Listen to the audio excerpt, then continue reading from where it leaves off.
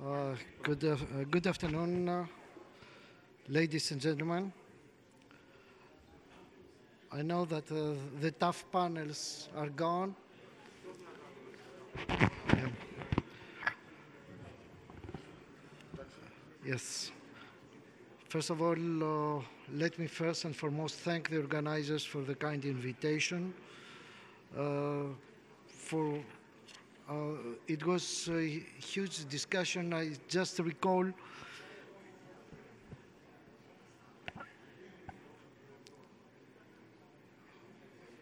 it's running. You can run that. So, thank you.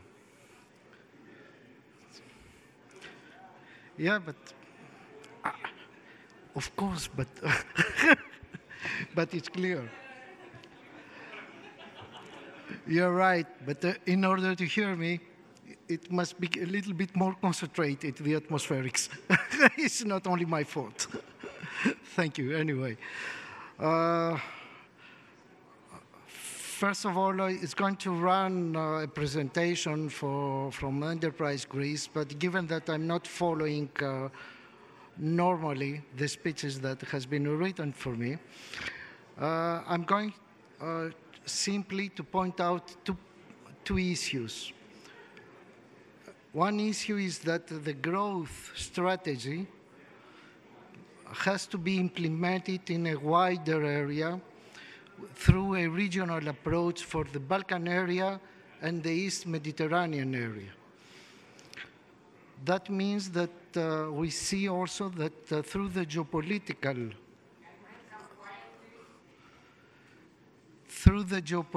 approach and relations with Israel, Egypt from the south, and the Balkan area through the Prespes Agreement, and of course, in total alliance with the US, we think that we can develop a new development strategy for the country, which is the new example for the economy, underpin the structural competitiveness, social justice, and the protection of the environment, and the fair growth. I know that all that sounds a little bit ethical, but the problem that we are facing in Greece, it's due to the fact that we didn't have an ethical approach in the economics. I'm not a priest, I'm an economist. But there are a number of high-skilled workforce, new productive investments, high extroversion, innovation, and propensity to new technology. What is suggesting through all these discussions, it was first of all that there is a small market, so we're trying to make a bigger market. Only in the Balkan area, we account for 50 million consumers, 50 million consumers against of the 10 of Greece. Already there are investors in Greece, and you see the examples. And we have some new investment in incentives law, new financing instruments, infrastructure fund, residential energy efficiency program, etc. Only the absorption of the structural funds for the period 2018-2020 gave a boost in the economy. And for the period 2021-2027 is earmarked 36 billions. And the cooperation with the IFIs like EIB, IF, EBRD, IFC, etc., increase the liquidity and ease the investment financing. The establishment of a development bank to support SMEs through microcredit, guarantees, loans, infrastructure projects, and innovation. The electronic company establishment EOSS, the improved business licensing, and the necessary regulatory improvements. The framework of the establishment of intra-group service centers in Greece, the NPL's regulatory framework, And everybody knows that the NPL story, it's also a good business that also could be combined with a restructuring in sectors and especially on SMEs. That is missing from all the discussion that we are hearing, because we are hearing only for the stability of the banking sector, not on growth of the economy through the handling of the NPLs. And the only experience that we have besides the deleverage, it was the American example that we could benefit, leaving aside the banking center economy of the European approach. That means that the only real alternative for Greece until to go out of the crisis in the banking sector that if I heard well, if I understood well, because I'm not an expert, is going to last for 10 years, we need a liquidity.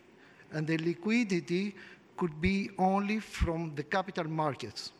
And that's why the aim is to attract FDIs. FDIs is our story, and the opportunity for FDIs, in my view, and also for the government view, it's now. We have a number of investments of FDIs in ICT, in FMCGs, energy, logistics, food, infrastructure, tourism, real estate, mainly through Airbnb stories. And that demonstrated dynamism and the capacity of the Greek economy. As a result, a number of important strategic investments are now well underway. These are projects that put Greece in the international trade routes, in the global value chains, transforming rapidly to an important regional business hub. I insist on the term regional business hub. If someone is focusing only in Greece, maybe there is no interest, but you didn't hear me, because I'm going to search for another job. So, but only if we have a strategic approach, and through the geopolitical approach, I insist on that, we have a chance. And our chance is also with our alliances in the East Mediterranean area and also to the Balkan area to create a type of cooperation for a broader economic activity. In manufacturing and exports, we have a 300 million euro investment by Philip Morris.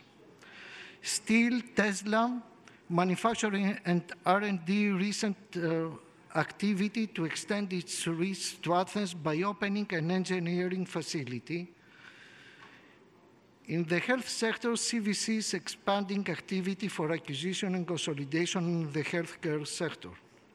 And finally, in the food sector, Amera Capital Management, owner of Andromeda Group, is continuing on its consolidation plans in aquaculture and exports.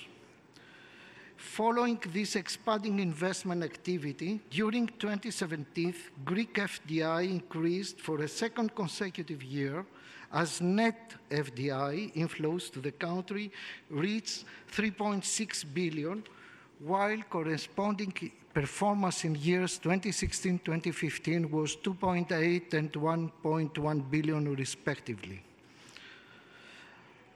The next question that we are facing is the tax system on the FDIs. Fine. Kosovo has a flat tax rate, 10%. Bulgaria also. Romania, 15%. And allow me to say Germany, someone to remind me, what is the tax rate on legal entities? It's 26%. But the investments are going to Germany, are not going to Kosovo, is not going to Bulgaria. And I think the institution left the room, so feel free to say that the pattern that we followed through that structural adjustment of the economy was not put in the structural reforms, but on the fiscal consolidation. And that was not the solution for Greece. So, because there is a time limit, I think that you know already which are the main issues that you have opportunities to invest. In my view, if you are interested to know, is Greek food, agriculture sector, life sciences and pharmaceuticals, logistics, and also the infrastructure projects that are coming through the structural funds financing and IFIs. Thank you very much again, and all the best for the rest.